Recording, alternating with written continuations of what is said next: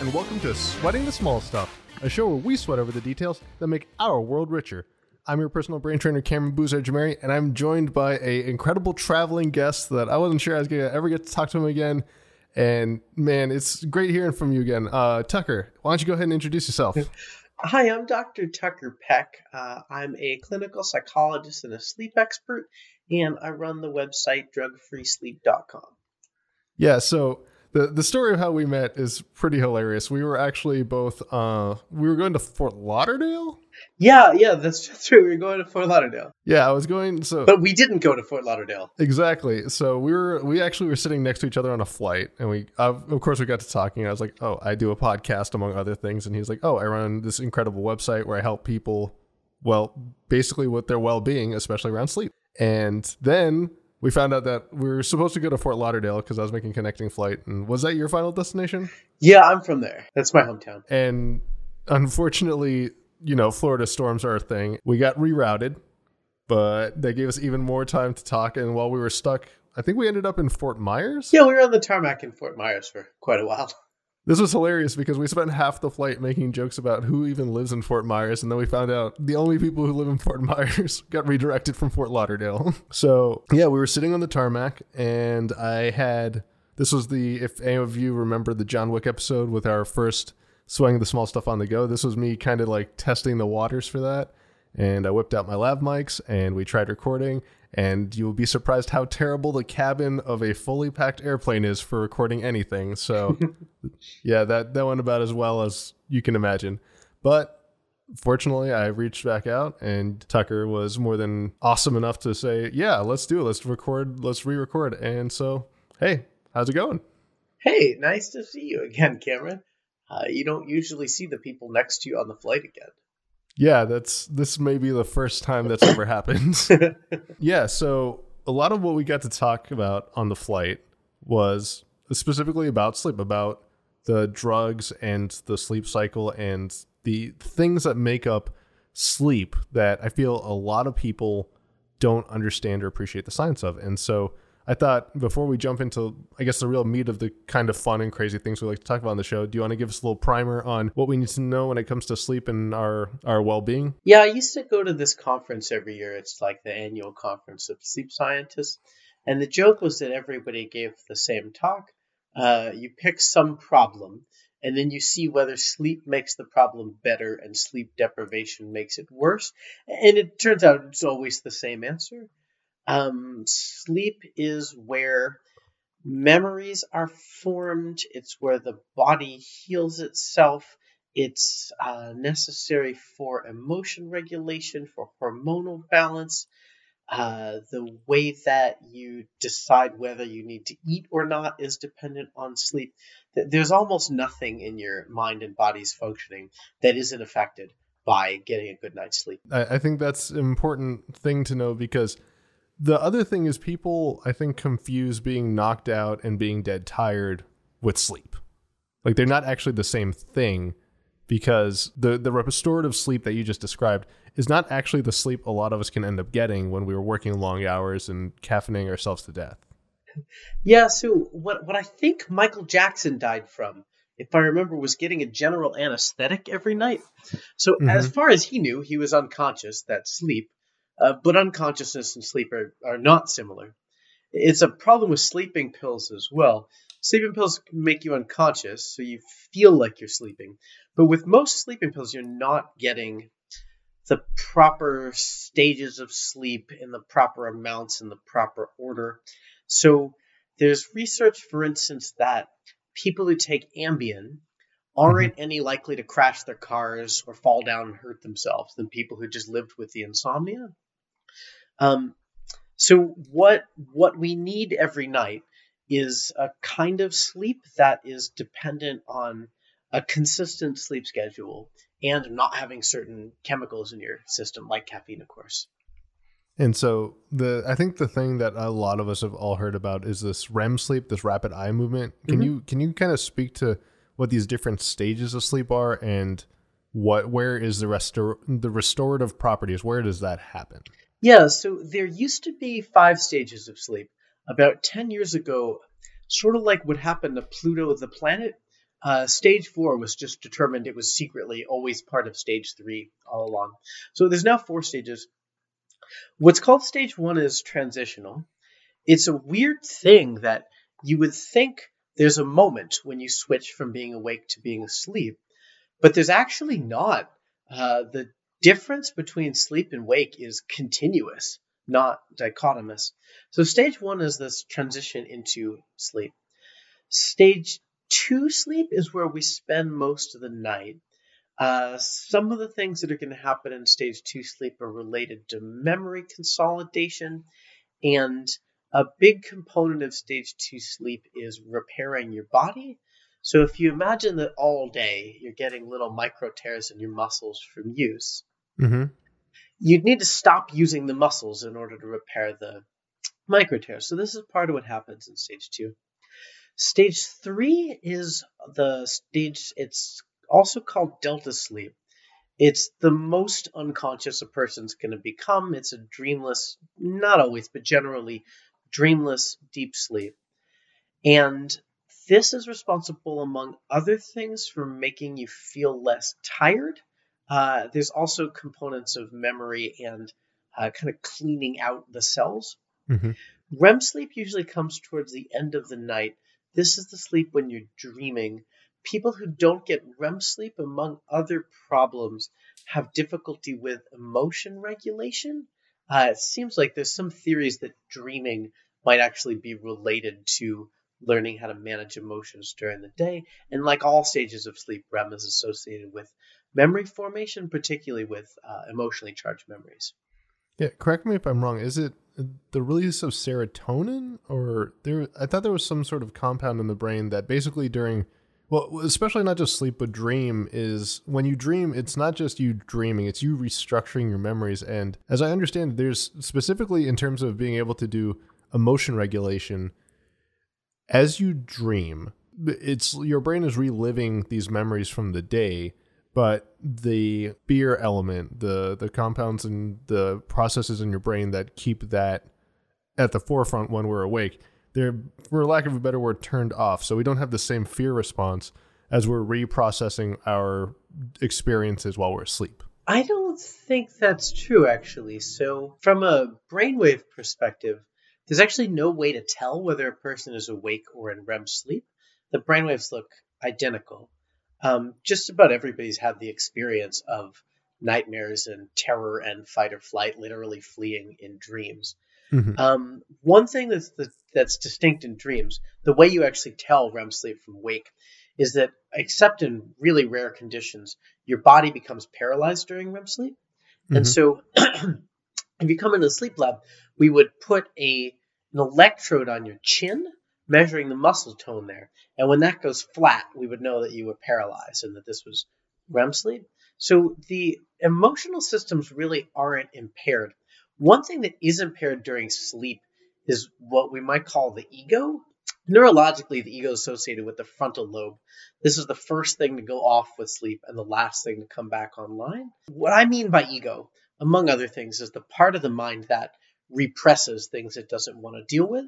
And when you're asleep, this repression turns off. So it's why fear and emotions and things that you wouldn't let come up during waking life do explode into consciousness during REM sleep. Wow, so there's a lot more activity, I guess, going on in my brain than I even appreciated before. And I don't think you could answer this, but could you explain maybe why a lot of us, we have these vivid dreams, or we have these crazy dreams that, like, I have the emotional experience that I just went through something that was deep or fascinating, but I can never remember the dream? Yeah, so the mechanism that creates memory formation is usually off during a dream.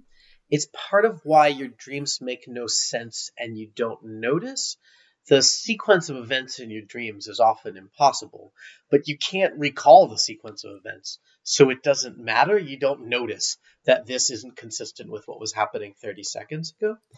Generally, the only dreams you can remember are the ones that you wake up out of, and the waking impression of the dream is there. Although you probably had the experience that when you first wake up, your brain is still in a semi-sleepy state, So that thing where when you wake up, you remember the dream clearly, and then 10 minutes later it's gone, the memory formation didn't occur. Is that part of mood congruency? That idea that your brain is kind of like in this space, and because it's in this space, it can remember other things from the space, but the moment you go into kind of a different mindset, those ideas move out of the forefront of your brain? No, not exactly. The idea of mood congruency is like when you get depressed, you'll remember things that happened when you were last depressed. Whereas here, it's not as though when you next experience terror, the dream comes back, right? Generally, the dream is gone forever if it doesn't get into long-term memory storage. Thank you so much for giving us this excellent primer on sleep and dreaming. I think this was just very enlightening. Of course, especially considering the fact that we've in a way had this conversation before. This was all just a wind up. Because just like dreaming, it's like deja vu. Exactly. You're still on that plane. We never left Fort Myers. You're still there on the tarmac. Oh God, of all the places to be stuck forever. And speaking of being stuck forever, this brings us to we always like to find a pop culture hook. We always like to find something that I think a lot of the audience has experienced or enjoyed that we want to paint with a broader brush. And here, I think the thing that immediately jumps into people's minds when we think of insane dreaming is Inception. Oh, I remember that movie. That classic Leo DiCaprio movie. Can you even recall how long ago you saw it? Like most sleep doctors, I saw it right around the time it came out. Was that like 10 years ago? Was it like a required reading for you guys? I thought it was pretty cool. It was the same way that all the clinical psychologists went to Inside Out the day the film opened. Oh, wow. You've thrown me for a loop. All right. The one thing I think that we had a really interesting conversation about prior was the fact that in the movie, that I'll take a moment and just explain this to the audience real fast. We acknowledge that there's some really cool stuff going on in terms of like the brain's capacity to think in like ways that defy physics when we aren't bound by physics, and just all the different ways that your mind can solve problems and create puzzles and whatnot. And that's cool and all. But there's a fundamental problem with the movie that I think our conversation so far gets at. Overlooking the obvious fact that if you stick a syringe in your arm does not give you the ability to share memories with another person. There's a problem, which is in the movie, it appears that most people just kind of get knocked out. They're not entering this deep dream state, right? They're just kind of getting knocked out. From what I've understood from our conversation so far, that doesn't make any sense. Just because you're put under doesn't mean you're suddenly asleep. I don't know of any chemical that would throw a person into a dream state. It's not logically impossible. Yeah, it's certainly conceivable that there would be a drug that could cause you to suddenly start dreaming. But I don't think there is one. There are a lot of mental faculties that would allow you to, I mean, like we can think of like daydreaming with big air quotes. Like it's not the same as actual sleep, but is kind of your brain wandering. And then maybe a more applicable example here is lucid dreaming, the idea of you pushing your brain into that subconscious space where you are still cognizant of what's going on around you. Yeah, so lucid dreaming can happen naturally. The younger you are, generally the more common it is. So the lucid dream is where you're dreaming and there's a moment where you suddenly realize that you're dreaming. When you realize you're dreaming, you realize there's no consequences. So usually when you get good at dreaming, you have to get the 2 F's out of the way first, which is flying and sex. Once you've Amazing. Once you've gotten Are those enough, clinical terms? I think these are just like the 2 most repressed desires in the human mind. Everybody wants to do these 2 when they find out they're in a world with no consequences. My experience was after enough time in lucid dreams, you get over the 2 F's. And at that point, you can do a lot more playing around. You can practice conjuring things, practice destroying things. So obviously living in a totally mind-made world where all the sensory experience is intact is pretty enticing. So there's a man from Arizona named Steve LaBerge, who was kind of the godfather of lucid dreaming research. And he's found all kinds of ways you can induce lucid dreaming. What seems like the best trick is about 2.5 hours before your normal wake up time, wake up go do something for a half hour and then go back to sleep. Okay, I always heard that there was like you want to be in a quiet place, you want white noise, you want a lot of red light, none of the other lights, because as I understand it, red light is a more natural light, and blue light and whatnot can really mess with our brain's ability to just be like, yes, it's the end of the day, time for sleep. No, actually, red is an unnatural light, and that's why it's safe. So blue is the most natural light, right? If you look up, it's blue. So the evolutionary theory is blue light signals daytime, it's the sky. The only light you would see at nighttime is fire, which is why red doesn't have an impact on circadian rhythm in the same way. Oh, this is amazing. Thank you. I'm learning so much from this conversation. And then, sorry, so the things were you want red light, white noise, quiet place, relaxed, and then halved ping pong balls over your eyes to diffuse the light. I guess so that you can't fixate on any one point or something. Gee, I haven't heard about ping pong balls. You can buy some things online that do different kinds of strobing.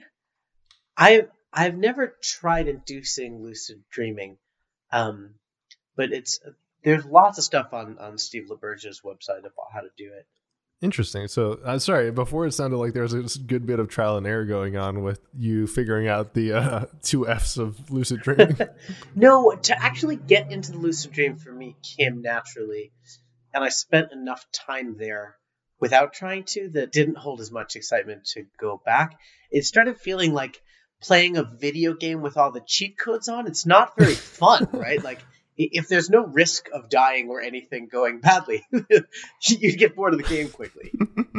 Yeah, I could see that. Although I imagine something like that will really let your creativity fly if you wanted to just play with all sorts of different ideas. You can practice stuff in lucid dreams, and you get the same effects on skill as though you had been practicing in real life. This is like a legit superpower. Damn. Yeah. So some people will do that, and that you're improving skills during the night. There's also different meditative tricks you can do out of lucid dreams, including apparently when you get good enough at conjuring and destruction, you can actually just turn the whole world off, and you're sitting in the state of supposedly pure consciousness without any objects of consciousness, which is, I think, what's often referred to as nirvana, but I haven't done this one yet. Amazing. And I guess bringing it back to that Inception idea, I can see the heroes, the Leonardo DiCaprio and the people who are intentionally trying to get these people into a dream, being able to conjure and destroy like that with this lucid dreaming methodology. I could see that. I still think it's strange to get the target, the person who doesn't know that we're trying to force them into a dream state, to fall asleep and have a dream where we get to enter their mind like that. Yeah, but I would honestly say that's not that distant science fiction. Getting somebody to fall into REM sleep seems like ultimately a pretty solvable problem. And knowing what people are thinking is an almost solved problem. There's quite a few years ago an experiment at Berkeley where you would think of an image and the computer would draw the image.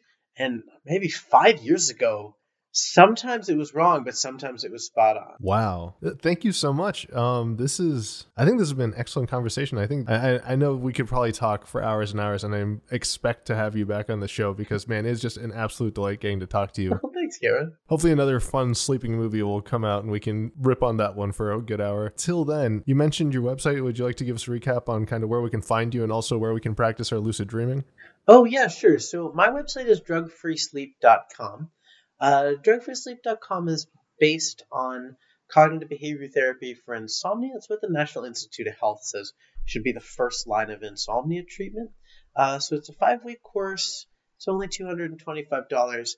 I don't have data on the online version, but I have an almost perfect track record with patients over the course of the last 5 years or something getting over insomnia with this treatment in the clinic. So it's really powerful. It seems to work for almost everybody, and it's available online now. drugfreesleep.com. I was so excited when I got that URL. There's no hyphens. There's no .net. I was playing around with different mottos, and my favorite one is drugfreesleep.com. You could write it down, but you don't need to. Yeah, and I think anyone out there who's suffering from insomnia, this might be a really useful tool for you. I really hope you'll take the time to check it out because the site looks great. And I've heard nothing but good things from you in all the different materials I've seen you in. So keep up the great work. Oh, real fast. So one more time, who was the guy with the lucid dreaming, and where can we find his stuff? So his name is Steve LaBerge. It's Laberge. If you Google him, or the other guy, I was on his podcast recently too, is Andrew Holicek. It's HOLICEK. Both of them have pretty substantial websites with lucid dreaming techniques, dream yoga, YouTube channels, and stuff like that. Awesome. And if you're looking for some more Sweating the Small Stuff, you can find all of our stuff at Small Stuff Show on social media. We have a subreddit, Our Small Stuff Show. There'll be a post for this episode up there, so please do go check it out. Feel free to leave comments and reviews. And if you know a friend who needs help with insomnia or just would really like to listen to this episode, please do share it with them, because we found personal recommendations are the best way to grow our audience. Until then, thank you so much, Tucker, for coming on to our show. Thanks so much for having me, Cameron. And I've been your personal brain trainer, Cameron Buzard-Jameri, reminding you, from movies to media to the world around us, it's details like these that make it worth sweating the small stuff.